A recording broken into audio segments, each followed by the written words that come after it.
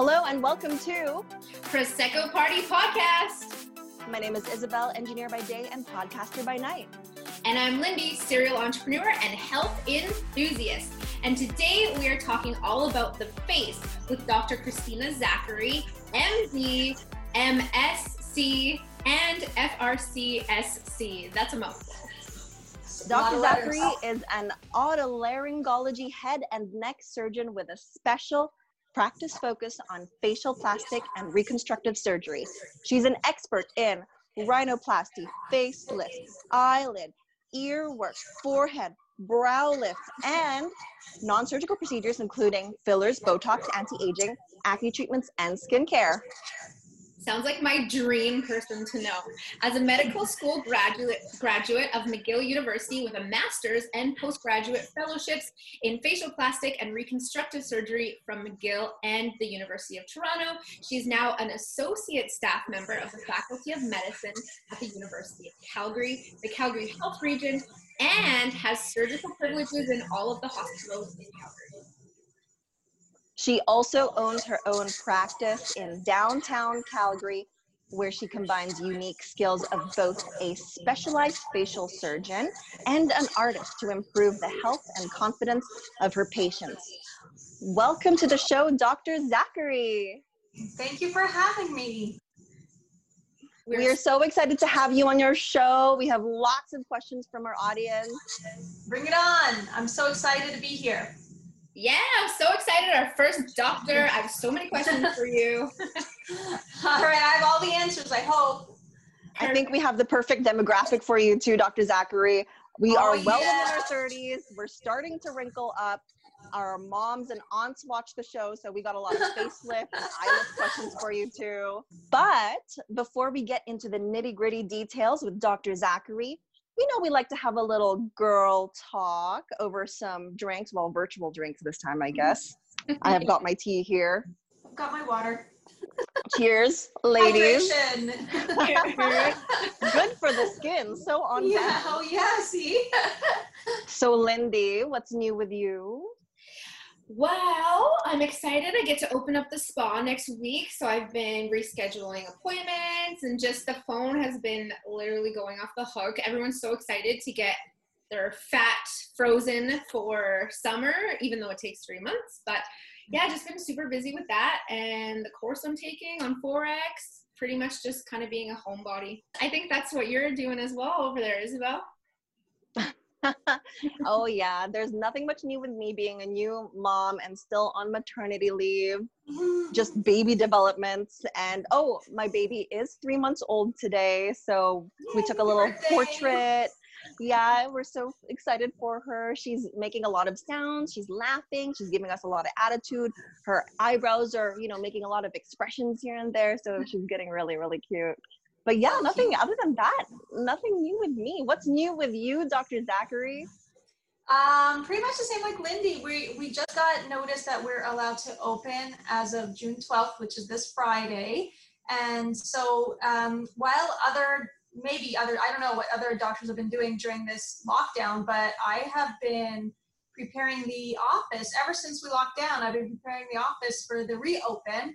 I've been purchasing all sorts of like new equipment to keep the air sterile. So I bought this air sterilizer from Surgically Clean Air. So we've got some in every room, every single one of our procedure rooms. I've gotten stocked up on PPEs, personal protective equipment for the staff and for myself. We put plexiglass barriers, and we've moved all of the consent forms to digital format so that we're not handling papers and pens and things like that. So everything is digital. And I even wrote the protocol for reopening your practice that I sent to the college to use as a resource for other surgeons. Wow, you have been keeping busy. Very busy. And then on top of that, I'm a mommy of twins. So I've been trying to play with them and trying to homeschool, which is very difficult. How old are they? Better surgeon than I'm a teacher. They're 4, and I've got one of each, a girl and a boy, and they're so funny. They're like 4 years old. Wait till you get to 4 years old, Isabel. They're so funny, and they have personalities, and they interact with you, and they're so cute. So I've been busy with that too, which has been amazing. It's been one of the hidden hidden blessings of the lockdown.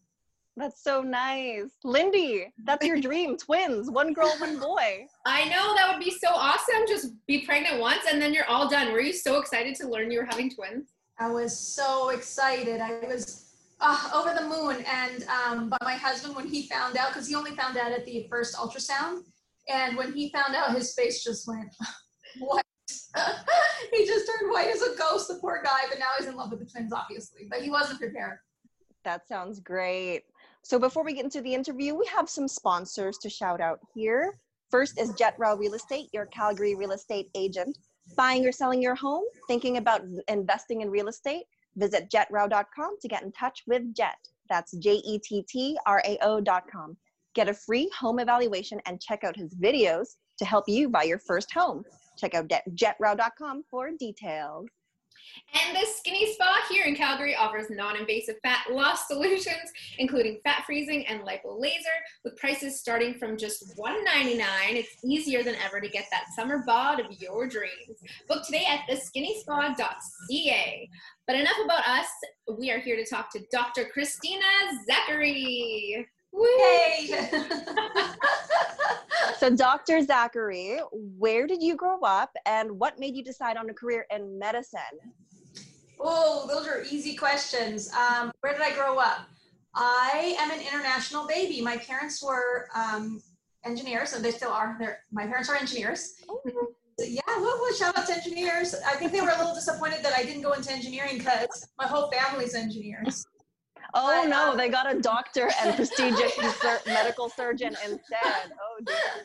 So we traveled everywhere because they kept getting, posted jobs all over the world. So I lived in Nigeria, Saudi Arabia, Ghana, West Africa, and then finally we settled back in Montreal, Canada.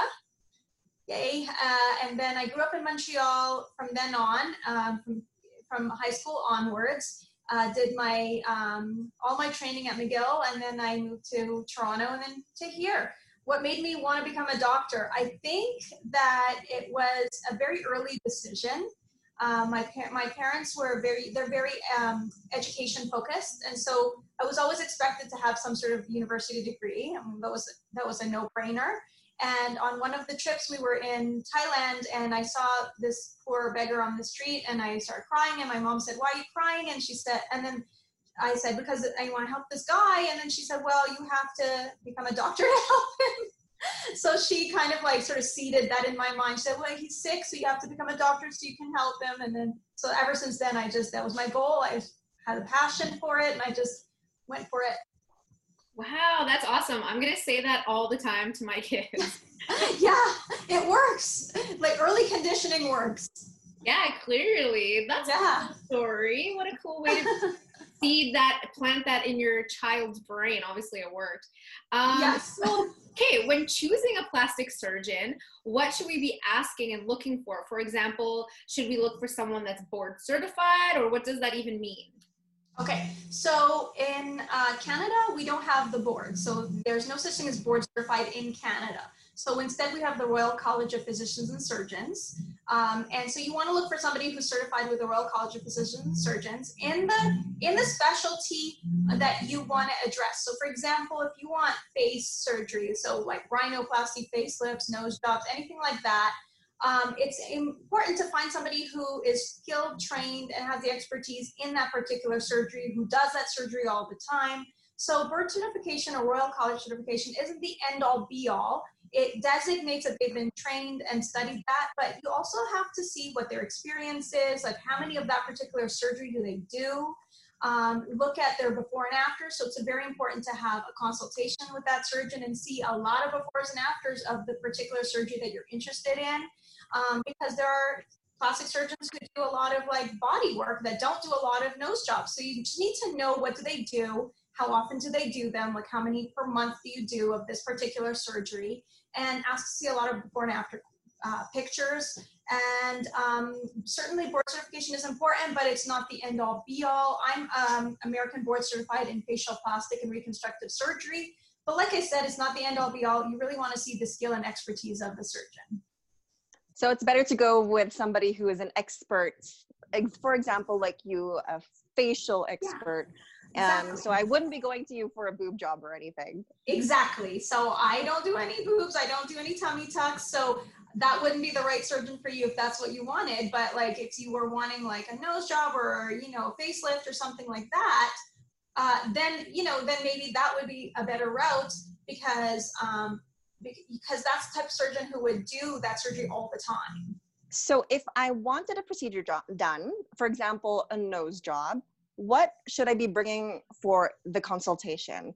Should it be a photo of a celebrity whose nose that I want, or maybe a selfie of myself face tuned to the nose that I want?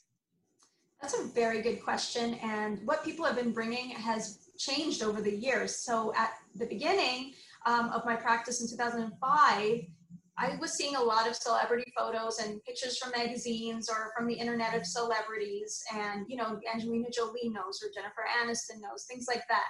And then slowly, because of the, popularity of Instagram and Snapchat and filters on those apps, people have been bringing in pictures of themselves, but sort of photoshopped on apps. So really what you need to come with is a clear idea of what you want to change. So you don't have to bring any props or pictures or anything like that, just an idea of what you want to change. So for example, if you wanted to take down the dorsal hump, a bump here, or if you wanted to straighten the nose, or if you wanted to make the tip smaller, like you just have to have a clear knowledge of what you want to change, because it's not appropriate for the surgeon to tell you what they think you should change, because aesthetic sense is different than your aesthetic sense. So what they think is pretty is different than what you think is pretty. But if you come with a clear understanding of what you want, and certainly bringing inspiration photos of pictures from the internet, pictures from magazines,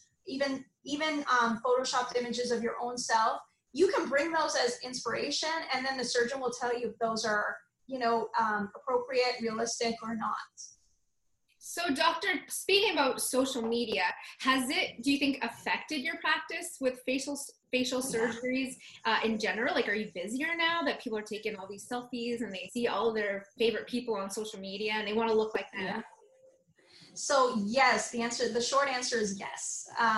It's definitely become much less taboo to do cosmetic surgery and to get, injectables like Botox and fillers and things like that. It's become much more acceptable because of, people sharing their experiences online, and they share the good, the bad, the positives and the negatives. And they also are looking at themselves a lot more, because of smartphones. You can take selfies all the time and see your image multiple times a day, compared to when I was growing up. We had those, those Polaroid cameras, or like those cameras with the film in them, and you can go at 1 hour developing. So like you really didn't see your image that many times a day. You had to wait, until the thing got like developed, and then you could, and so it was like much less accessible to see yourself. And now you see yourself so many times a day, and you can like focus on all your perceived flaws and all the things that you want to change. So it's a lot more in demand to improve on your appearance. And the other thing is, it's much more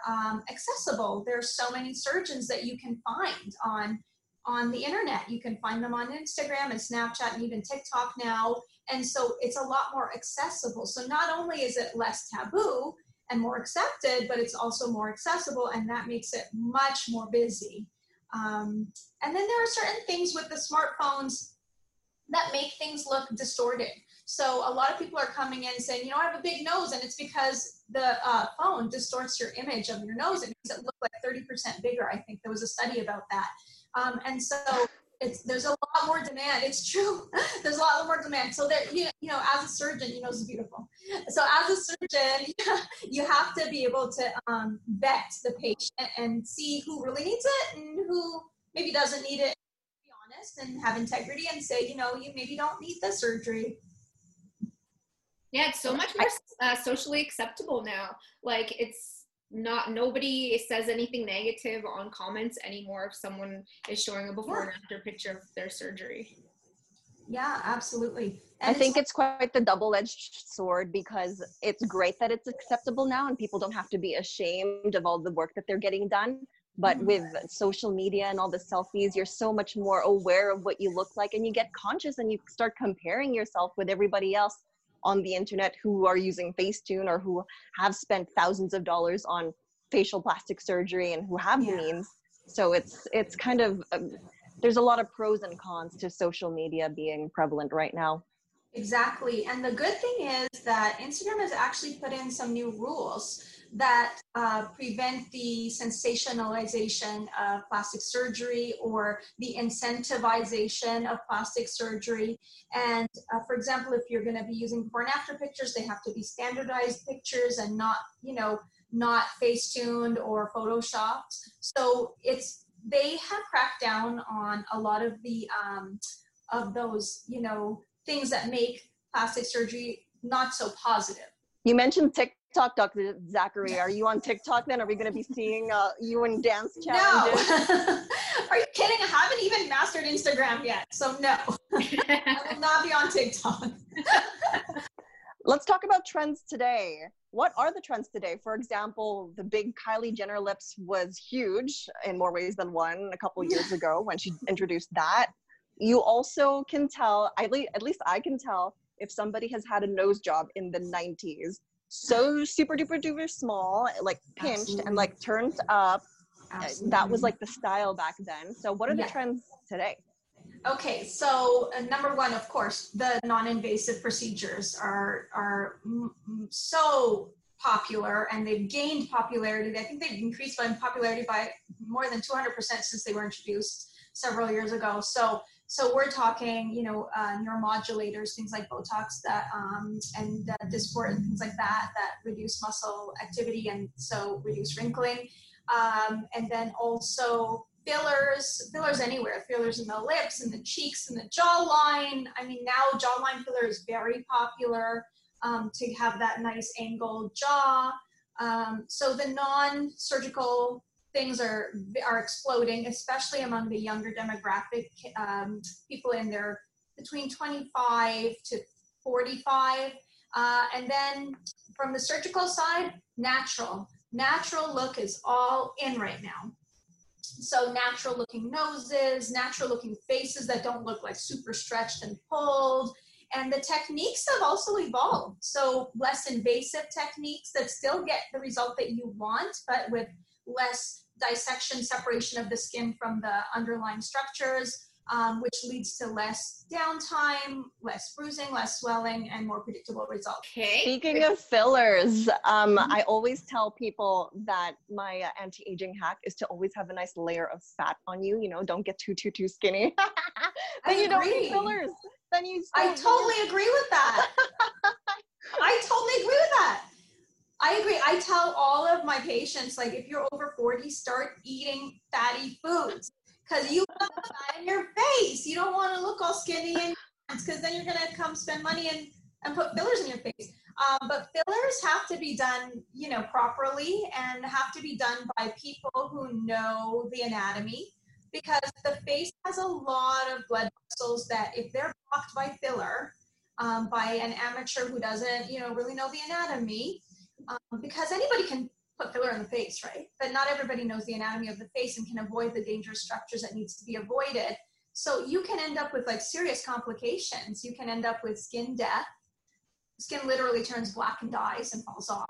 You can end up, and that could be anywhere. It could be in the nose, in the face. It could be, like the non-surgical rhinoplasties are so popular right now, but I don't do them, and I do them very, very rarely, let's put it that way, because there's a big risk of skin necrosis, skin death, blindness that could travel through the artery that goes to the back of the eye and cause permanent blindness. And that's like, I know it's not a very big risk. It's a very small percentage, but if you have it, it's permanent. Like, is it worth going blind, to have a cosmetic procedure done? I don't think so.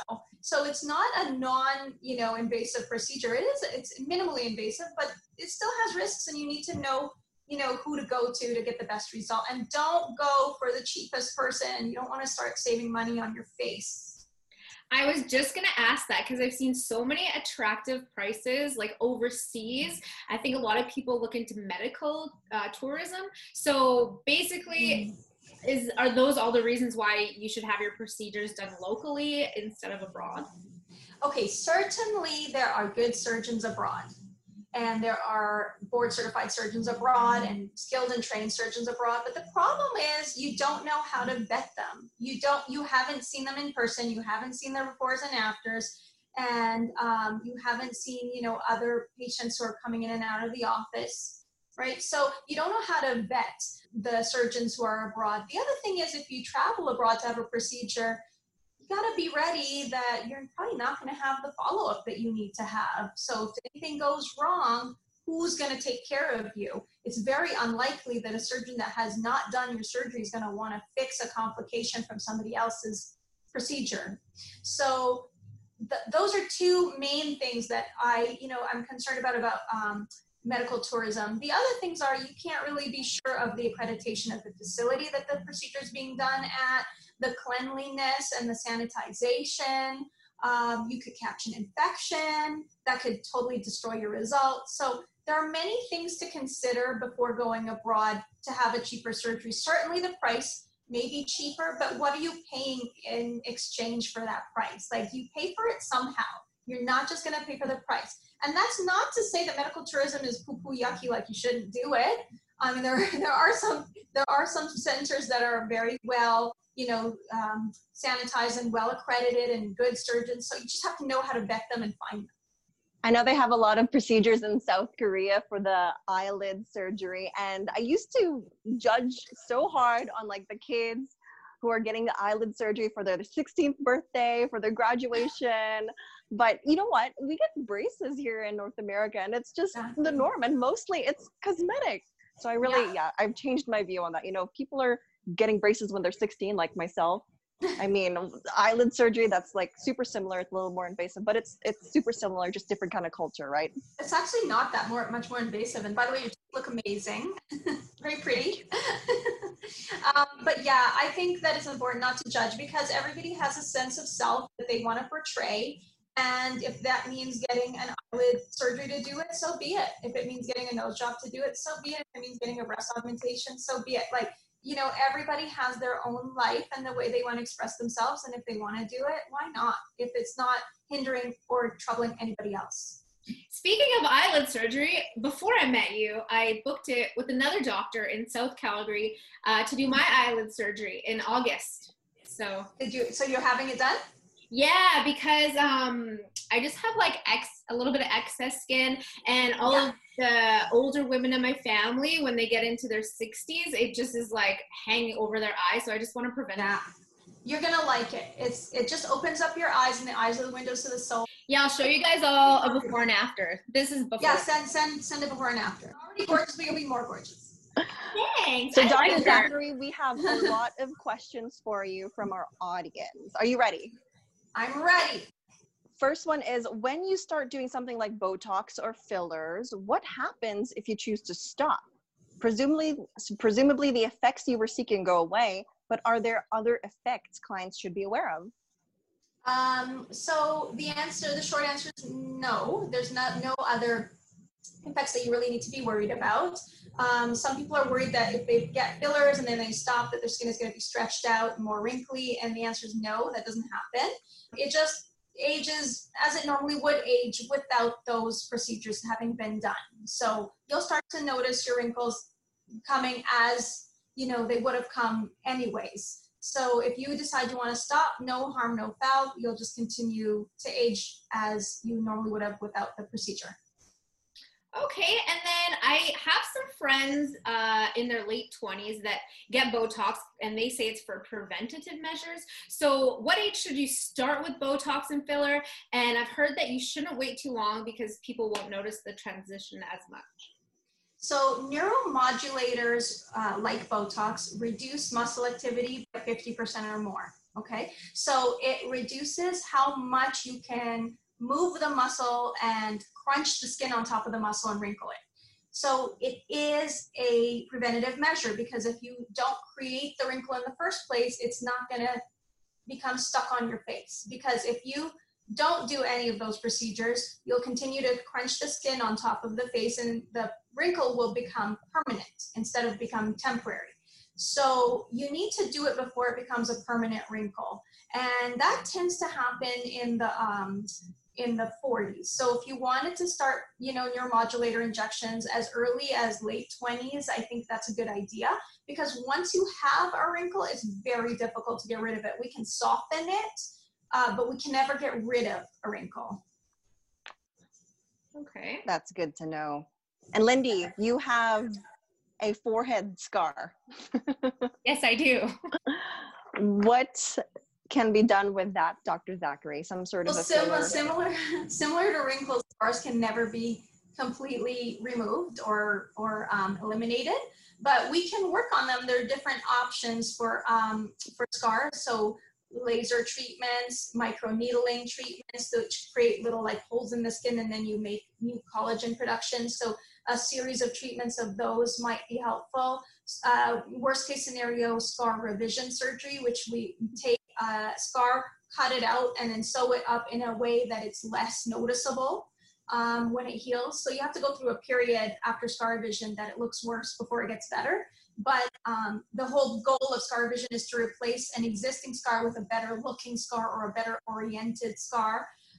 And so those are many different options for scar revision or scar management. And then finally, don't discount cosmetics. If worse comes to worse and there's no good medical option, then camouflage with cosmetics is also a good one. Okay. Thanks. I've seen the before and after Asian cosmetic extreme makeup challenges where they actually put like putty on their nose so that they have like a bridge. Have you seen that? And then they're taking it off. Oh yeah. So you could put some putty on that. It's incredible. Yeah, why not? Maybe I will. Yeah, and then they put the tape on their chin and they tape it up like this. Oh yeah. And they look all like facelifted. It looks really cool. Yeah, and they take it off and they look like a completely different person.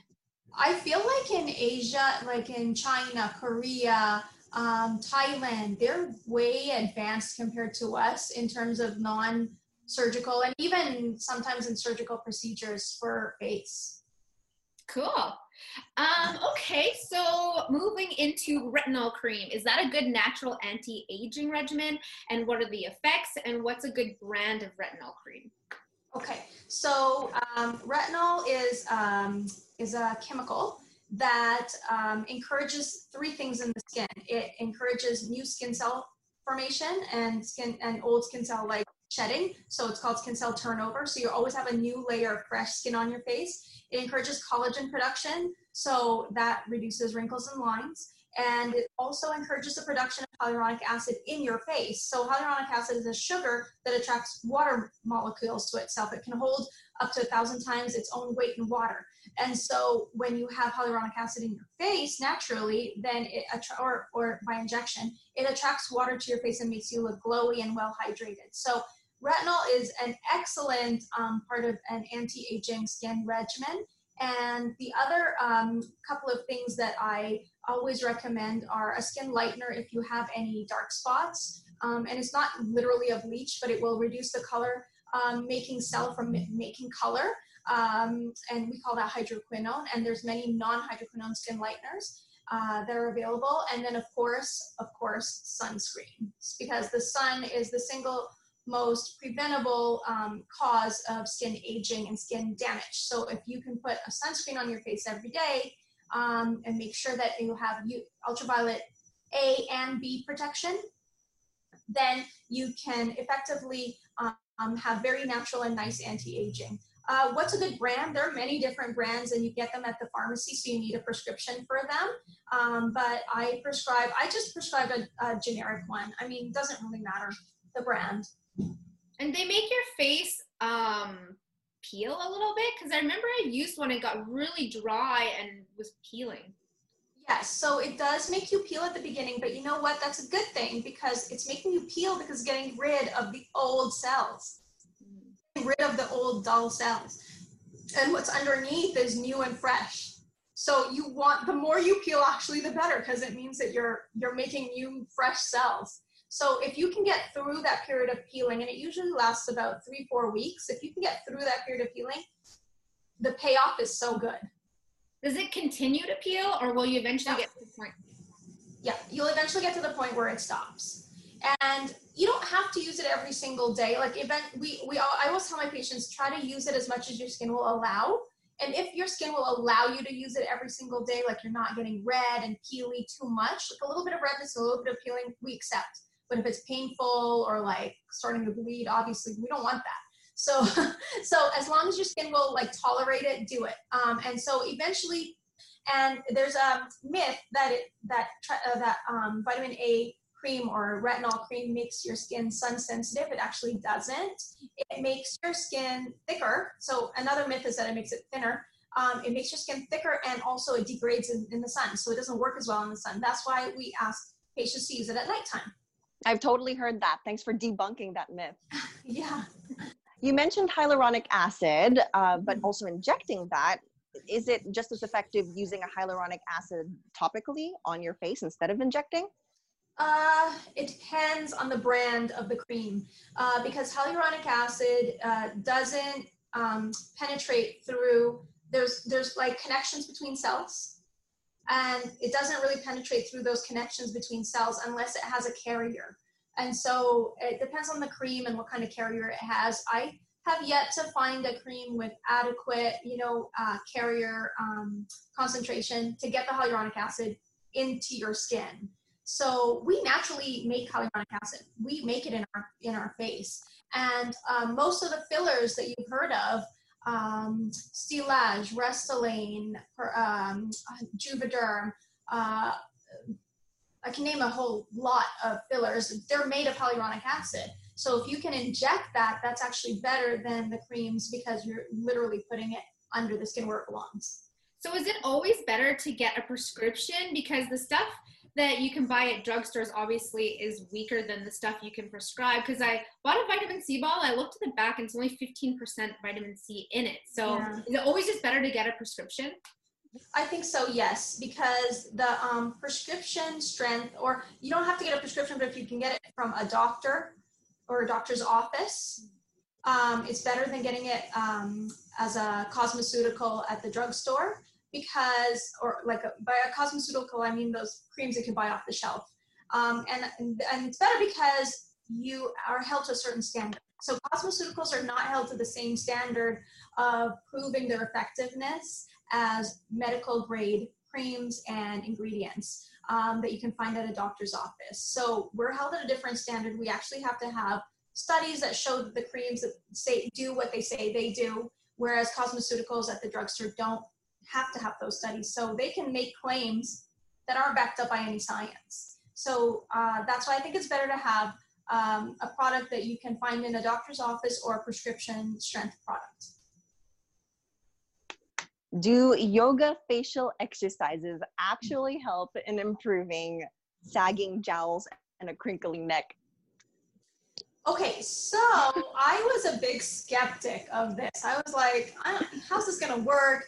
Because your face sags because there's a layer underneath the skin called the SMAS, which is the covering on top of the muscle. And if anybody eats meat, they will know the SMAS as the silver skin of meat. And so that's what sags, along with the skin. And I was a big skeptic of these yoga facials, but then I read studies that show that they actually do work, so I've been a convert. I think they do work. Now that I'm in my 40s, I'm just literally trying anything and everything to prevent sagging. So any of those things, they're non-invasive and they're harmless, so why not? I'm gonna try some picture taking selfie hacks. I hear to extend your head a little bit forward so your neck looks skinnier. You see that? They call it the turtle. They call it and out also and down. Put your tongue at the roof of your mouth when you're smiling, so it lifts up underneath your and lifts up your neck. You've heard of them, of course. I've heard of them. I do them. This is invaluable information we're sharing here today. So much value. Yeah. So for lazy people like me who like to just drink stuff that helps, what's your opinion on collagen supplements and stuff like bone broth? I'm iffy on those. Because, okay, so I have a history of I had breast cancer. And so all of my research now that I do is about anti-cancer and how to prevent cancer and so on. And so one of the ways that cancers metastasize, meaning go from the original spot to other places like bones and brain and lungs and things like that, is they have to have a matrix, like a bridge, and collagen helps to make that bridge. So I'm not a big fan of collagen supplements. I know they're very big on the market. They're very popular right now for anti-aging. But I don't think you can eat your collagen either. I think you have to make it. So I'm gonna ex-nay the collagen supplements. Okay, 'cause also with collagen, I heard that if you ingest another animal collagen, you just kind of digest it. You don't really, your body doesn't take up a lot of it. But things like BioCell help your body naturally produce your own collagen. Yeah, there are things that make your body make your own collagen. Things like zinc and vitamin C together. And it's better to take it in food form rather than in pill form. So eat like vitamin C rich foods and zinc rich foods. And that helps to make collagen. Vitamin A creams actually help you make collagen. So retinols are very good to put on your face. So there are different things that you can ingest to help you to make collagen, but I don't think that ingesting collagen is helpful. I don't think it's helpful, and I think it could be even harmful for people who have either a gene that predisposes them to get cancer or who have had cancer. And by the way, cancer is very prevalent in our society now. I mean, 1 in 4 women will get breast cancer. So, I mean, I think we have to always be mindful of what's healthy and do our due diligence and research before you ingest anything. And thank God you're healthy, Dr. Zachary. Thank God. Amen. What's a vitamin C and what's a zinc rich food that we should be eating? So vitamin C rich foods are things that are citrus, for example. So lemons, oranges, even non-citrus like strawberries. Any berry is good because it also has antioxidants in them, which are like, they go and they scavenge the free radicals, which are oxygen molecules that are like doing damage to your face and to your body. So, okay, I digress. So those are vitamin C rich foods, and then zinc rich foods are things like leafy greens, kale, broccoli, things like that. I have to research a little bit more about it, but I think that's what that is. Yeah, I've seen on social media people that are raw vegans that consume a whole bunch of vegetables. Yeah. They have like a glow to their face. So just eating healthy, I guess, helps you glow. I'm a raw vegan. Oh.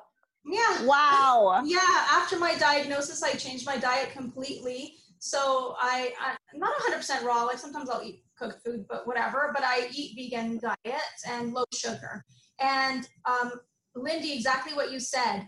After I started doing that, I started getting so many compliments on my skin, and I started noticing my skin was so much more healthy and glowy. And I used to have a really bad acne problem, and I haven't had literally not one pimple since I started this diet 2 years ago. I think that diet has a lot to do with how we look, because if you think about it, it's true. We are what we eat. So if you put in healthy stuff, you're going to get out healthy stuff. If you put in garbage, you're not going to get so healthy stuff coming out either. There's some really, because I've been trying to do raw vegan for the past week, and there's actually an alternate recipe for pretty much any food you can think of. Oh, yeah. I mean, it's so easy, too. I mean, like carrots and hummus, you know what I mean? Or like salad. Or, you know, it's so easy. Like there's hardly any prep involved. So, and also what I really like is that it's become way more trendy now to eat plant-based. So practically every restaurant in Calgary that you want to go to has an option. Not necessarily raw, but vegan for sure. So we have a bunch of questions about facelifts. Yes. How long is a full facelift operation? How long is the recovery time for a facelift or an eye lift only? And can one go home right after, or does one have to stay in the hospital for either a facelift or an eye lift? Okay, So for both, they're both day surgeries, so you can go home the same day. And in the age of COVID, we want you to self-isolate for 2 weeks before and 2 weeks after surgery so that you can reduce your risk of transmission of COVID during your healing time, which can lead to like big complications. So that's the COVID bit that I'm going to say. How long is the surgery? Usually between 4.5 to 5 hours for a facelift, and about an hour and a half for an eyelid lift by itself. You can go home the same day. The recovery time for facelift is between, look, I'm going to say 3 weeks, because there's a lot of surgeons who advertise, oh, you're going to be okay in 2 weeks and go back to it. I really don't think that's true. I think that they may be under-reporting how long it takes to recover. For an eyelid lift, about between 2 and 3 weeks. 2 weeks before you look socially acceptable, and 3 weeks before you're looking pretty decent. Good to know. Okay. And yeah, the recovery on that would be crazy, I think, just because it's so invasive, but the results, I think, are day and night, right? Oh, the results are amazing. So, I mean, you do minimally invasive, you get minimally invasive results, right? So if you do like a true facelift and you're really like tightening all the muscles and taking off all the excess skin, yes, you're going to have a little bit of a longer recovery, but guess what? Your result is going to be dramatic and it's going to be lasting. So we always say that we put the clock back about 8 to 10 years. So you continue to age as normal, but you'll always look 8 to 10 years younger than your true age. So yeah, the payoff is worth it, in my opinion. What's the average age range for a facelift? It really depends. So I do a little facelift in the office called a micro mini facelift, which is literally just a lift. Like if somebody has like a little bit of a loose jawline or a little bit of neck looseness, and the average age range for that is anywhere between 45 and 55. And then for a operation facelift in the operating room, we're looking more around anywhere between 50, depending on how loose the tissues are, to, my oldest patient was in her 80s. Wow. God bless her. She wanted to look good, and why not? And our final question, of course, a very important question. Dr. Zachary, where can we all find you online to learn more? Yay! Okay, you can find me on my website, which is facialcosmeticsurgery.ca. Also on Instagram at Dr. Facial Plastics, so at Dr. Facial Plastics. And I'm also on Facebook, but the best way to reach me is definitely if you call my office at 403-450-3759, and we're very, very into getting back to you as soon as possible. Great. So that is our show for today, everybody. Thank you all for tuning in to Prosecco Party Podcast. And thank you, Dr. Zachary, for being on our show and for giving us so much value today. Thank you for having me. It was so much fun. You guys are so fun. Oh, thanks.